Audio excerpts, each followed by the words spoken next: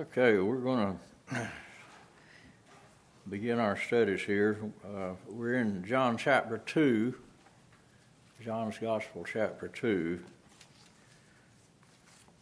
I want to very briefly touch on a couple of things that are important for us, our understanding of the remainder of what is said here in this chapter.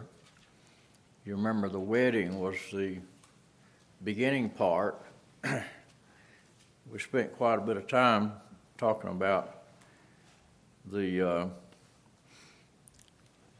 fame of the Lord Jesus and his family.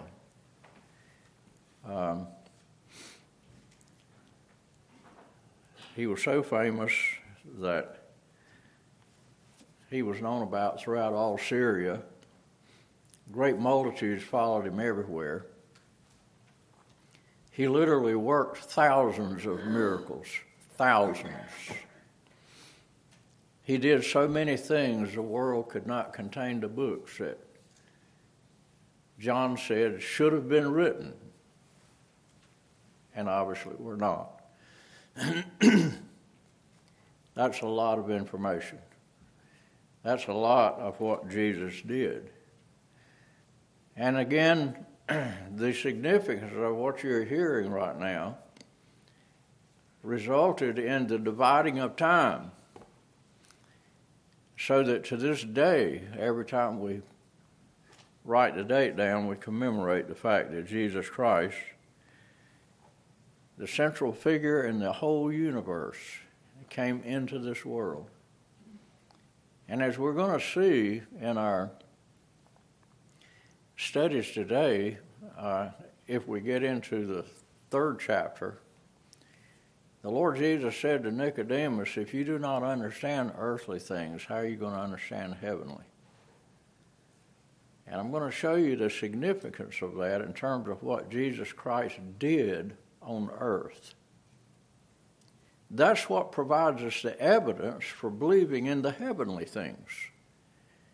And so it's critically important that we see the connection between heaven and earth. And the Lord makes a big deal over this in his dialogue with Nicodemus. If you do not understand earthly things, how are you going to understand heavenly things? And so God has designed a mechanism whereby evidence in the real world, earthly things would be so abundant that the whole world would be without excuse for believing in the heavenly things. It's very critical that we understand these things. And so, the Lord was invited him and the disciples as well as his mother, who's first mentioned there in the beginning of the chapter, to attend this wedding. And we're not going to go back into all of that because we've spent quite a bit of time talking about it already. But we also noted in our last studies that verse 13, this language here, and the Jews' Passover was at hand, is the Lord's subtle way of letting us know what had happened in religious circles. It had been changed from the Lord's Passover to the Jews' Passover. It's very important to understand that too. This is the Lord's Passover. It's not the Jews' Passover. But you see, they had become the owners of it. Well, the Lord is the owner of it. But this is what's going on in America today. That's why we're in the mess we're in. Man owns education. That's what public education is all about. Man thinks he owns it. Well, anybody that studies the Bible knows that the state doesn't own education. All wisdom, knowledge, and understanding comes from above. Wisdom comes from above. The world says wisdom and understanding and knowledge is not owned by God. We own it. And we're the teachers of it. That's why we broke away from public education over 50 years ago. It's because we know where understanding comes from. We know where wisdom comes from. It comes from above. It comes from the Lord. It comes from this book right here.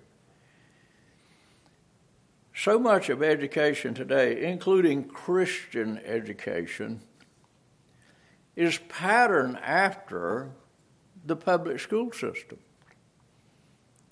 And it's the saddest thing in the world.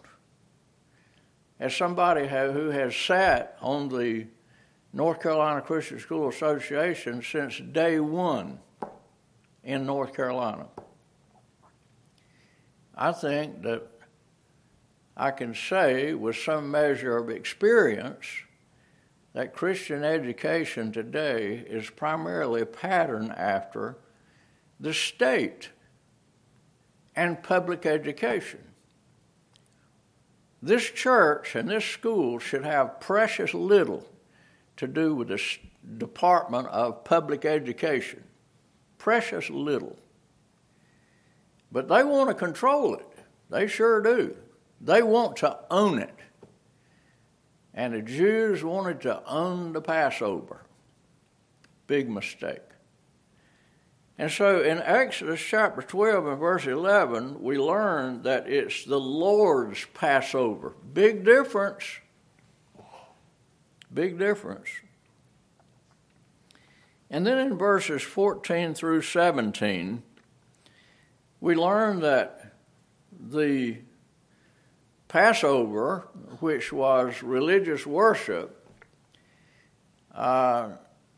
had become really a house of merchandise where the main thing was what you can personally get out of it that will facilitate your earthly concerns.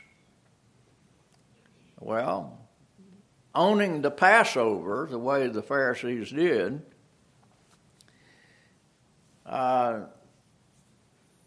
was really carried out by turning the temple into a money-making operation.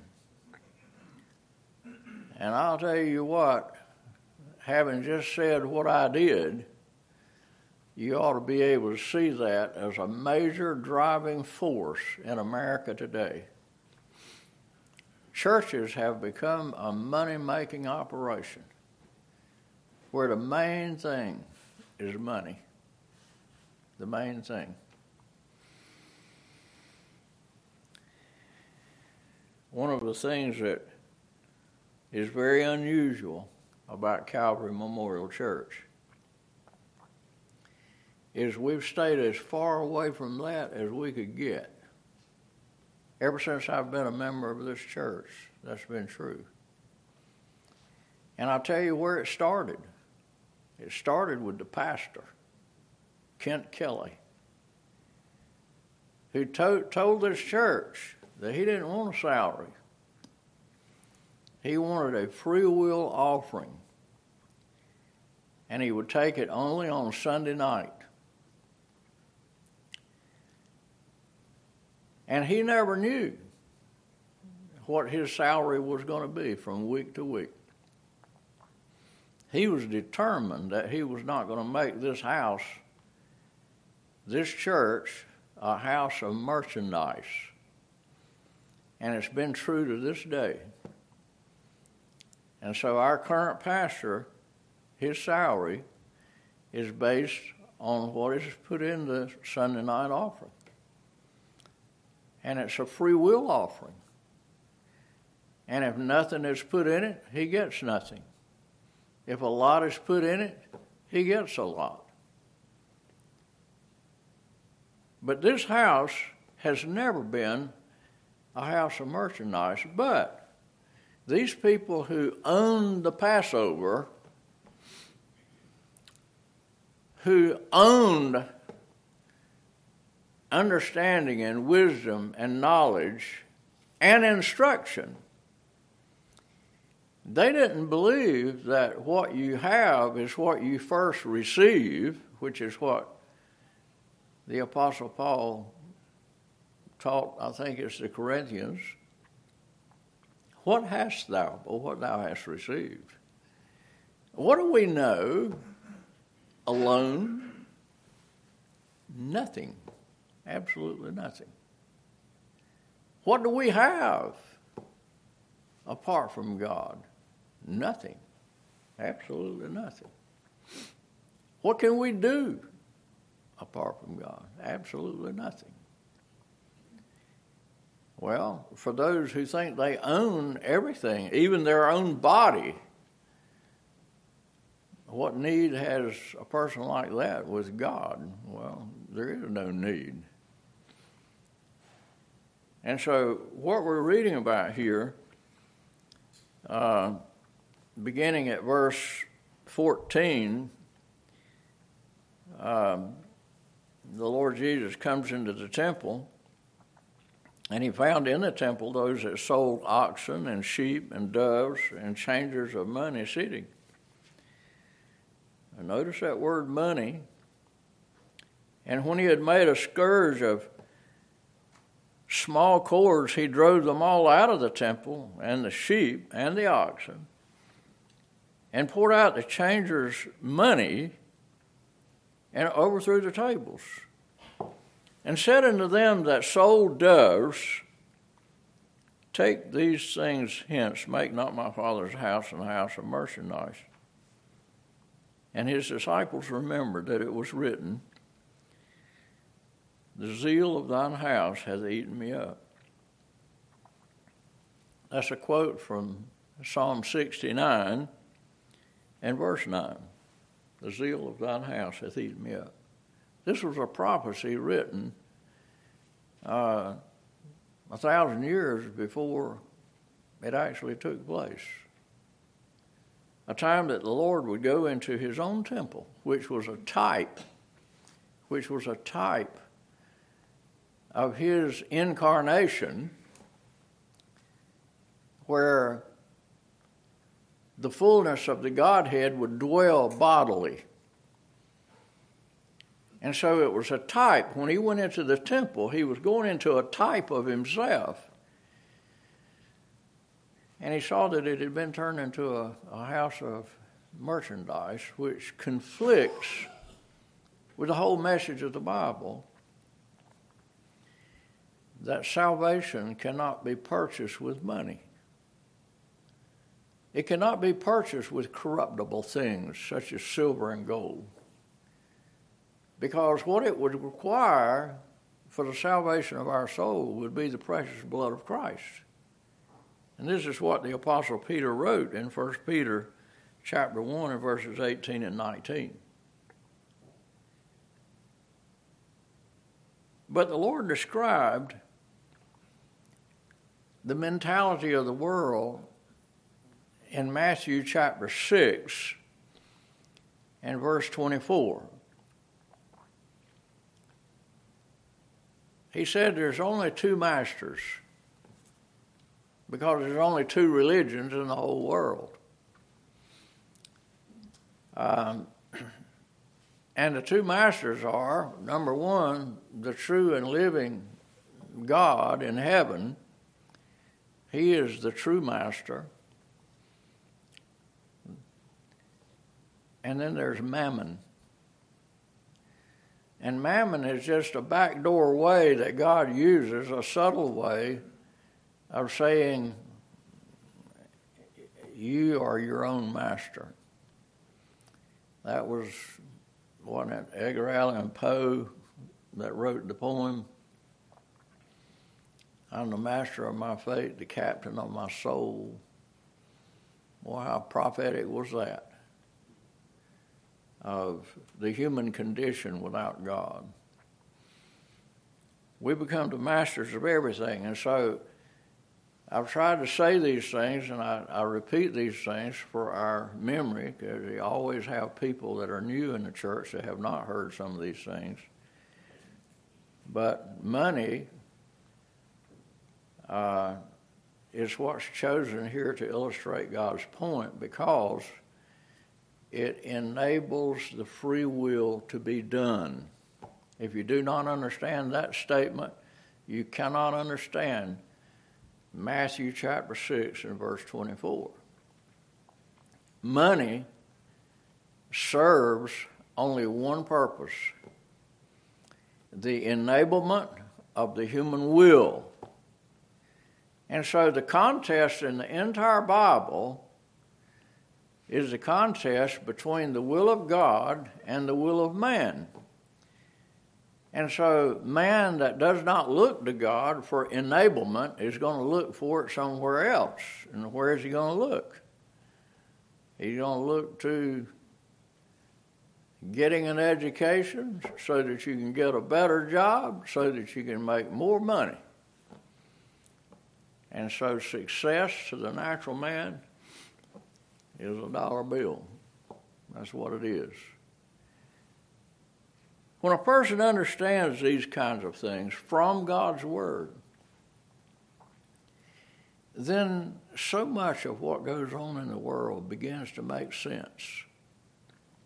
But without it, you never even think about it. No one would ever think about money as being idolatry.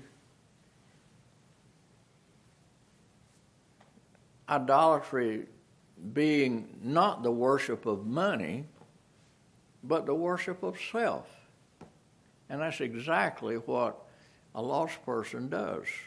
A lost person worships self. This is his greatest desire, self, and what self wants. This is the treasure of his life, is getting what he wants. And so the Lord has given us here incredible understanding in his Word. But you have to read and study his Word to get that understanding. Now, once you get the understanding, then you will get wisdom. Wisdom is the power to make a right choice. That's what wisdom is. It's the power to have discretion, to be able to make a right choice rather than a wrong choice. That's what wisdom is. And so that is not possible with earthly wisdom, which James described in his letter. James explained that wisdom and knowledge and understanding comes from above. He made the contrast between earthly wisdom, which is earthly, sensual, and devilish. So there's two kinds of wisdom in the Bible. There's a wisdom that's from above, and there's a wisdom that's earthly. If all you ever have is earthly wisdom, you'll never have wisdom, and you'll never be able to make right choices, because you'll never know what a right choice is. Earthly wisdom does not provide that. And that's why the world is in the mess that it's in right now today. And so in verse 17, the Lord speaks of the zeal of thine house hath eaten me up. Now, what he was talking about was what Paul talked about in Romans 10 and verse 2. Romans 10 and verse 2 explains what that is. Paul's desire was that Israel be saved, and that's what the first verse is all about. But he goes on to say, they verily have a zeal toward God, but not according to knowledge. And so this kind of zeal just ate the Lord up. It devoured him. It devoured him. He found himself exhausted. They had turned his whole mission in coming into the world to die for them, to shed his precious blood to purchase their redemption, into something that was an absolute waste. And that's exactly the way they thought of it. This is alluded to when Mary came in with the precious ointment. And that was the very word that was used. Why did you waste that ointment? Why, it could have been sold and given to the poor. What is that? Mammon. It's the idea that what's going to benefit people is money. And so the precious blood of Christ had been reduced to a waste by this world's wisdom. And so it was this kind of zeal that devoured him, that really trod underfoot the blood of the Son of God. And this is how we're to understand it. So they had a zeal toward God, but Paul said, not according to knowledge. And this is how you understand that 17th verse.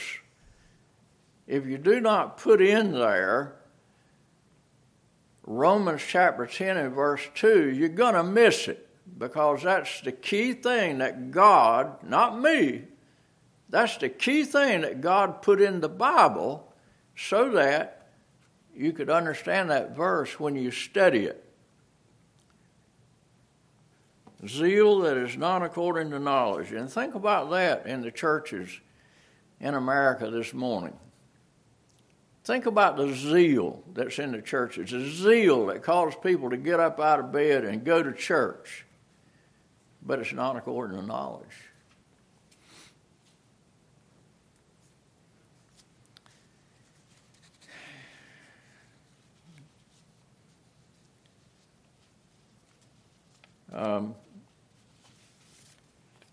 I'm going to skip over some things here because we just don't have the time to get into it. I wish we did.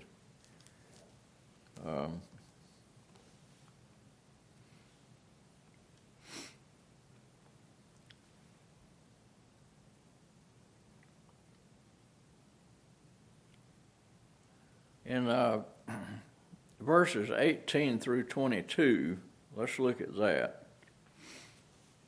Then answered the Jews and said unto him, What sign showest thou unto us, seeing that thou doest these things? Jesus answered and said unto them, Destroy this temple, and in 3 days I will raise it up. Then said the Jews, 46 years was this temple in building, and wilt thou rear it up in 3 days? But he spake of the temple of his body. Some weeks ago, I brought a message in this church. I don't remember if it was in Sunday school or Wednesday service. I don't remember. But I said a lot about David having this desire to build the Lord a house. And some of you, I'm sure, maybe remember those messages and thoughts. And the Lord told him, how can you build me a house? While the heaven of heavens cannot contain me, how are you going to build a house that can contain me when I'm as big as eternity? How are you going to do that? And so the Lord told David, he said, I'll build thee a house. I'll build you a house. But you can't build me a house. But I'll let you go ahead and build this temple. But I pointed out that temple was going to be a type of what the Lord was talking about when he said, I will build you a house. Well, the house that he built for David was what we refer to now as the incarnation of God. God was manifest in the flesh. John's Gospel, chapter 1 and verse 14. God was manifest in the flesh. Paul goes on to explain this in his letter to the Colossians, I think it was. In him dwelleth the fullness of the Godhead bodily. And so, right here in this verse, verse 21, it says, but he spake of the temple of his body. Okay, this is why it's so important to learn to compare Scripture with Scripture, because this is God's technique for putting together the pieces of the puzzle of God's Word. It's in pieces all over the place. But as you assemble it, as you study it, you begin to see how the pieces fit together. And after you study, and sometimes it takes years and years, I know it has for me, to be able to stand up here and say any of these things that I'm telling you now. It's taken me years of sitting at the table, as it were, putting together the pieces. And all of a sudden one day I would see a partial picture emerging. And I'd look down at it and I'd recognize what that is. At cottage prayer meeting, that's what the ladies do. They sit there and they work on puzzles. And as they put the pieces together, all of a sudden an image begins to appear and they see what the puzzle is. Well, when you finish, as my wife finished one just the other day, and Kathy the other week working on a puzzle, it was finished, and you go in there and you look at it, and wow, it's a picture. And it's a completed picture with all of the pieces assembled in such a way that you see it. Folks, the Bible is a puzzle with thousands of pieces in it. But when you begin to assemble these things, put them together where they fit, then this verse right here, verse 21, fits over there in 2 Samuel chapter 7 and verse 27.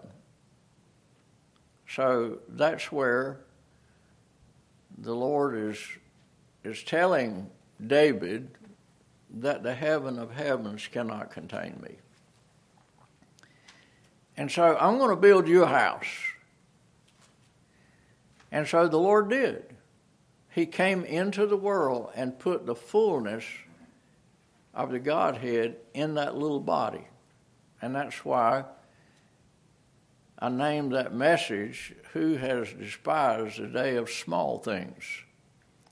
Because God put everything that he is in the person of Jesus Christ. Just in all likelihood, a 6-foot tall man. I say that because he was fully man, and 6 is the number of man. If you want to know how tall Jesus Christ was, I think I can tell you. He was 6 feet tall. I can't go any further than that in describing him, other than I can tell you with absolute authority that he did not have long hair, he did not have dreamy blue eyes, and he did not stand out in a crowd at all. There was nothing about him that caused him to be conspicuous in his appearance. He looked very, very ordinary. That's why a lot of times I wish I could come in here with my sweatshirt on and my sandals or something like that. I don't know how much this is more of a tradition of men than it is anything else, as is a lot of other things. that to me is a waste in the church.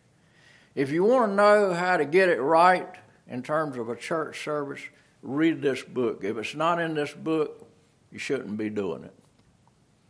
Shouldn't be doing it. So much of worship service in all of the denominations is tradition of men. Has nothing whatsoever to do with what the church is all about, which is primarily about teaching the Word. That's what it ought to be. And that's where the focus ought to be, is teaching the Word. So,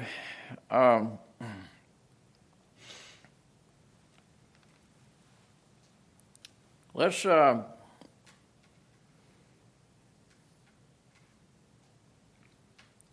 go on down to verse 23 so we can try to wrap up some thoughts in this chapter and go to the third chapter. Verse 23, now when he was in Jerusalem at the Passover, in the feast day, many believed in his name when they saw the miracles which he did. But Jesus did not commit himself unto them, which is just the Lord's way of saying he didn't believe them. They believed in him, but in his name, but they didn't believe, the Lord didn't believe in them.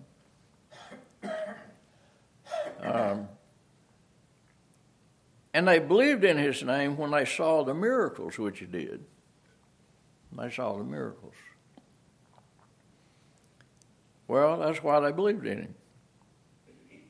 Is because they saw something unusual and spectacular.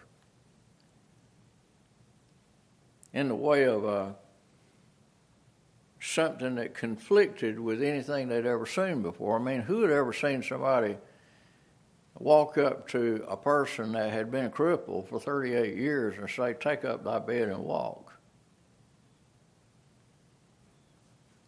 I mean, who had ever come up to lepers and healed them in just a moment of time?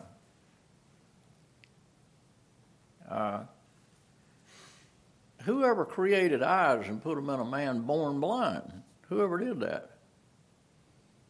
And they were believing in him because of those things, and they totally misunderstood the reason the Lord did those things. The primary reason he did those things is because they would know, so that they could know who he really was. Well, who was he? He was God. And some of them picked up on that. Well, the Lord tried to make it clear to them. He said, you know, when they questioned his authority and so forth,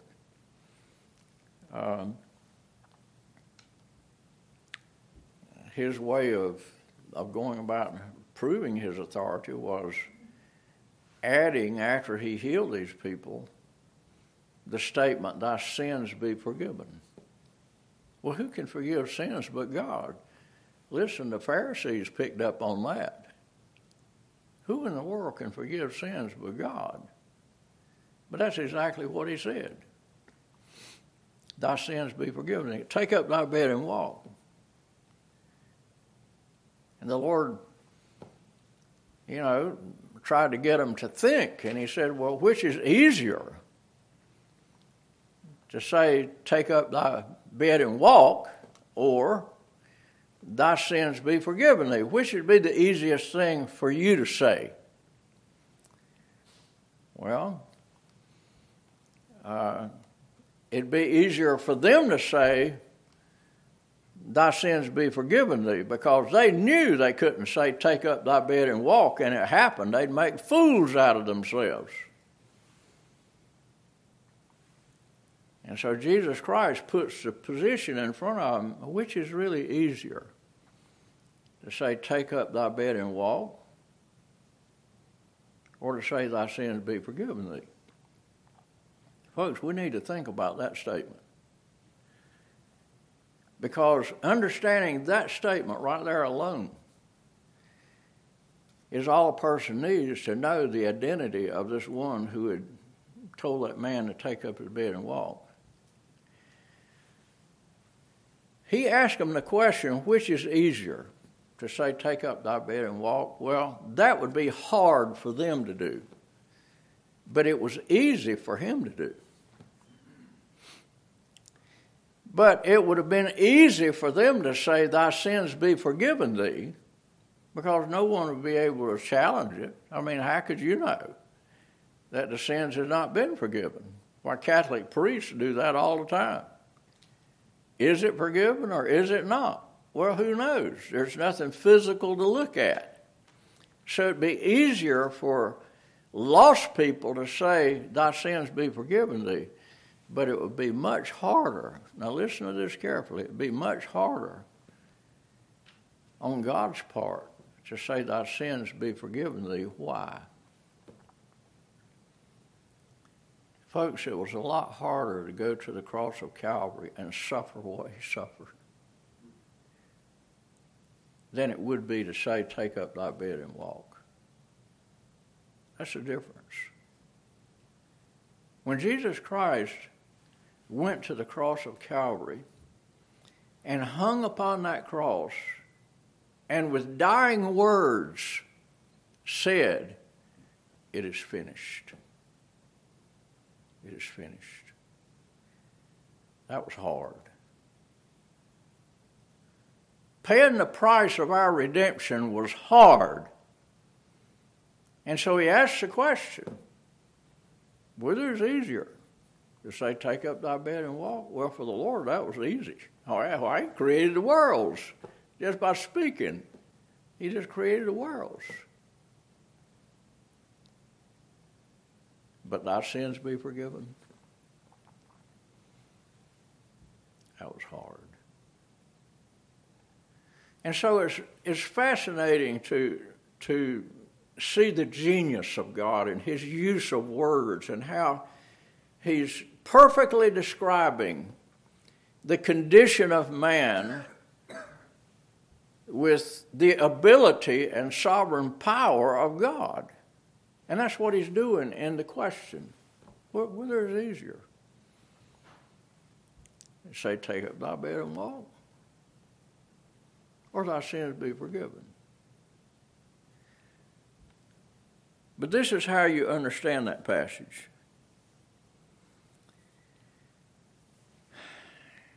But they believed in his name. But the psalmist in Psalm 138 and verse 2 made the statement that God had magnified his word even above his name. So this has been explained in this church numbers of times. I'll repeat it just so that if anybody has missed it or we had somebody here that hasn't heard this before. The only way that you can really know anybody is for them to talk. It's by revelation. They have to reveal themselves to you through words or you cannot know them. You can know a person's name and know nothing about the person. And this is what the Lord is teaching us here. It tells us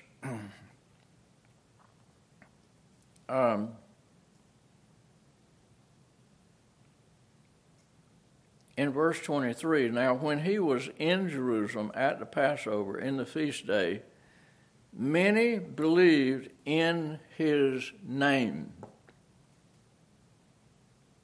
Okay, stop right there and think about it. What do you know about a person when all you know about them is their name? You don't know anything about them. You may be talking to a serial killer for all you know. What do you know about a person? So we usually sit down at the table and we ask them, first of all, their name. Then we ask them, where are you from? Then we ask, what do you do? And we get into the conversation, and then it's developed from that.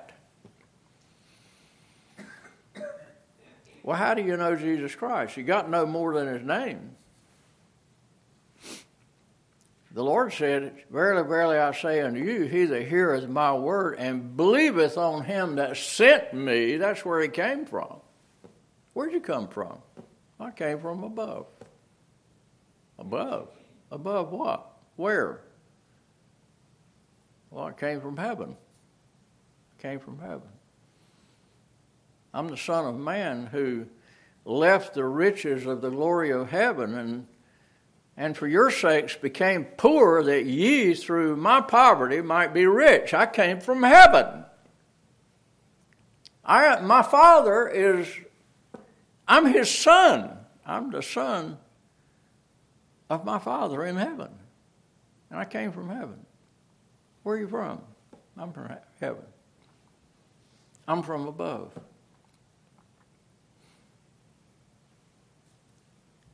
But then he gave us the Bible.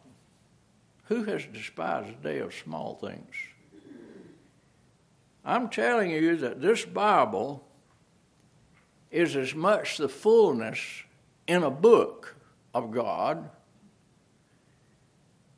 as the fullness of the Godhead was in Jesus Christ bodily.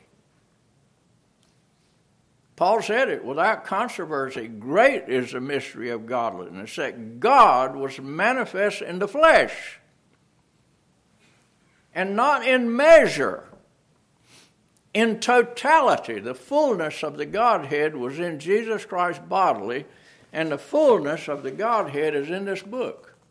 Who has despised the day of small things? Can God put everything that he is in a book? He certainly can. And in his infinite wisdom, he did. Can God put his fullness that the heaven of heavens cannot contain in a body that's 6 feet tall? This is exactly what the Lord meant in John chapter 5 when he told the Pharisees, ye have neither heard his voice nor seen his shape at any time. He was telling the Pharisees that the fullness of the Godhead was standing in front of them, and they had not heard his voice, the voice of God, and they had not seen the shape of God at all. And there he was, God manifest in the flesh.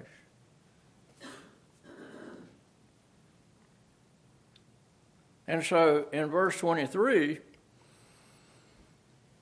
many believed in his name when they saw the miracles.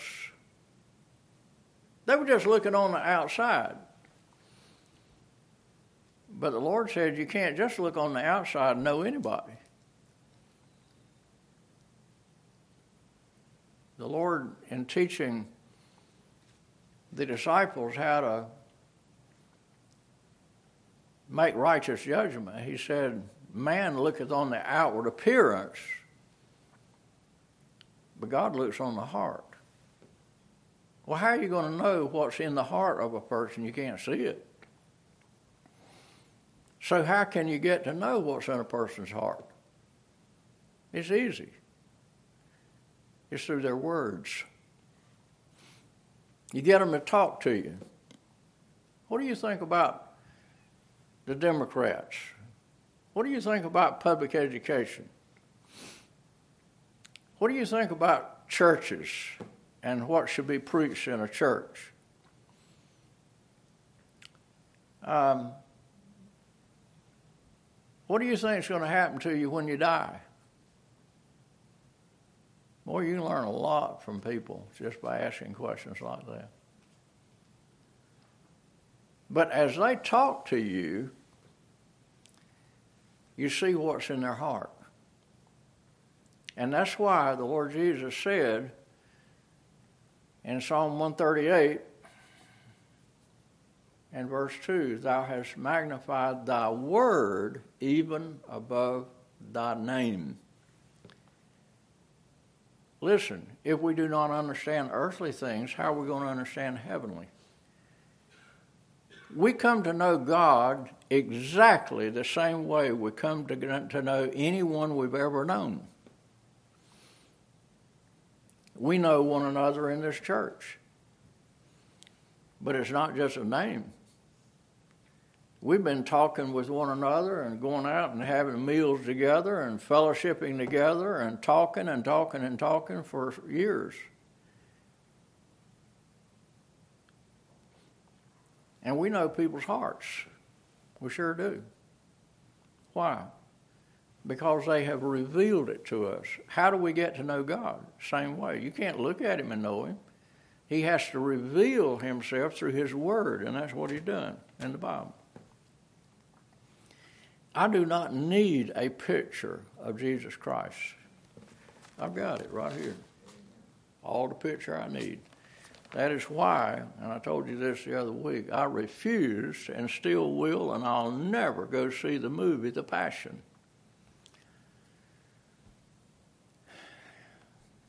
Chevelle, or whatever is however you pronounce it, who played the part, he's the actor that played the part.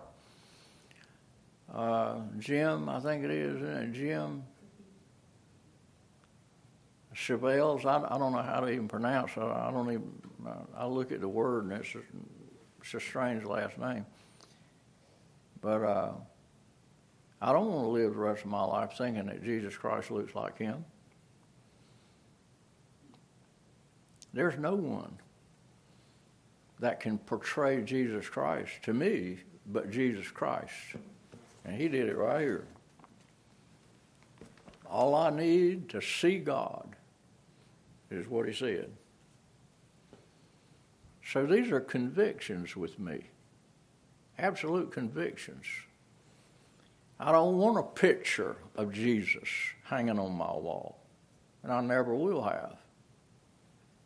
This is the only picture I want, right here.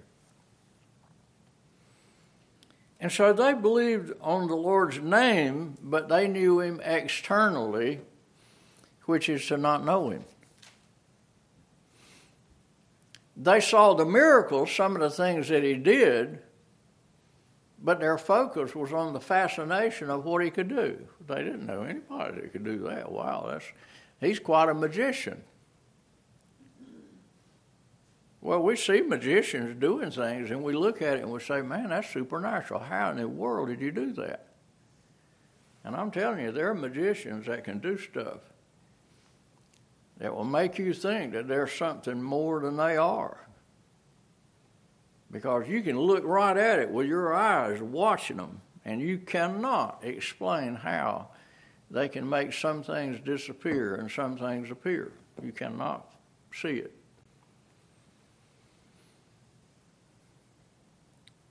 That's why the Lord said, take heed lest and let no man deceive you.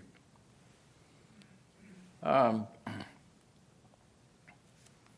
there's all kinds of examples in the Bible of people who believed but were not saved. One of them was Simon the sorcerer in Acts chapter 8 and verse 13. If you want to look at that sometime later, I'm going to move on. James said it this way, thou believest in God, thou doest well. The devils also believe and tremble. That's what he had to say about it. Well, I've got 2 minutes left.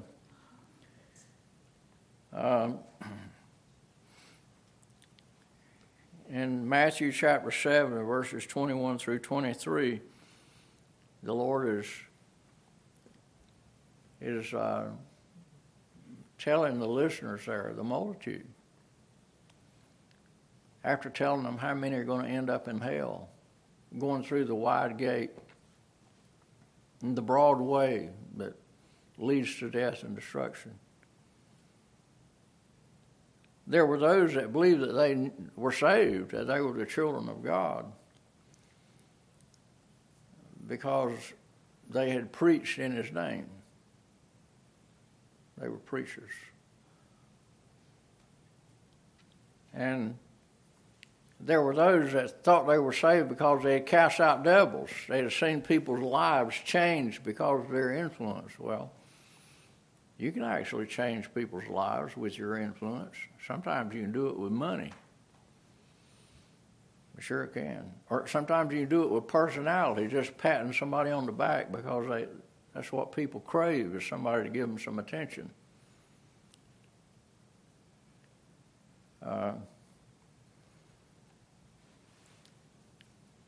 But then the Lord goes on to say, there are those that have done many wonderful works. In other words, they think they're good people because they've done so many good things. But he said, I will profess unto them, depart from me, ye that work iniquity. I never knew you. I never knew you.